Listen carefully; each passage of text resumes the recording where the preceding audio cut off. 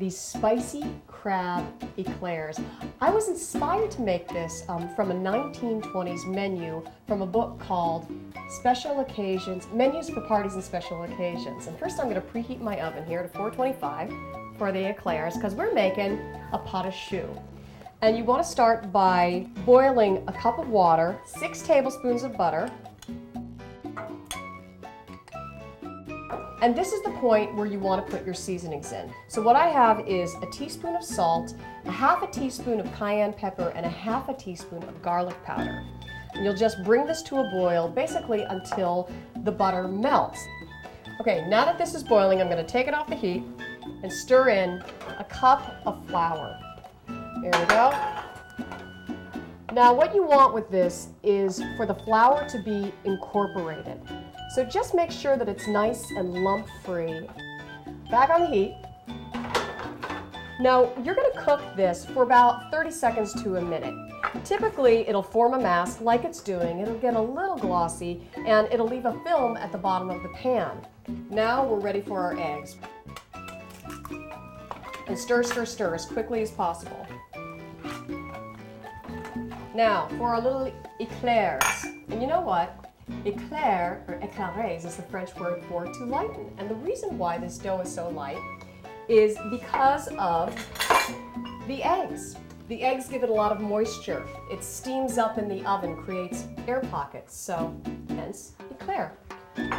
Alrighty, I've got my pastry bag here. I've got my baking sheet with wax paper. Here's another important point about that. You want to use wax paper. You want something that this dough is going to anchor onto, because if you use a nonstick surface or some of those nonstick sheets, what will happen is the dough will spread out. You want it to hold on and rise up. So wax paper, parchment paper, both of them will be fine. 6 fit nicely on one sheet. So we'll start with this guy right here. You just sort of want to fill in evenly apart, with 2 inches between them. We're going to use a pastry brush, really like an artist brush, with my egg wash to help form these. Okay, these are going to go into a 425 oven for 20 minutes. Then you turn the heat to 375 for 10 minutes, just to give them a little extra time to cook and puff up. So, in you go. Oh, as perfect as can be. Come to mama. Okay, I'll let you guys cool just a little bit. And now for this deviled spicy crab salad. Actually, spicy and deviled are synonymous because anything hot and spicy is deviled. I have 4 finely chopped hard-boiled eggs. I have a cup of canned crab, 2 tablespoons of mayo, some chives that I'm going to just snip up into the mix, salt, and cayenne pepper, just to give it a little spice. These just peel right off. There we go. A little carefully, because you don't want the whole bottom to come out. That looks good. Then take a knife,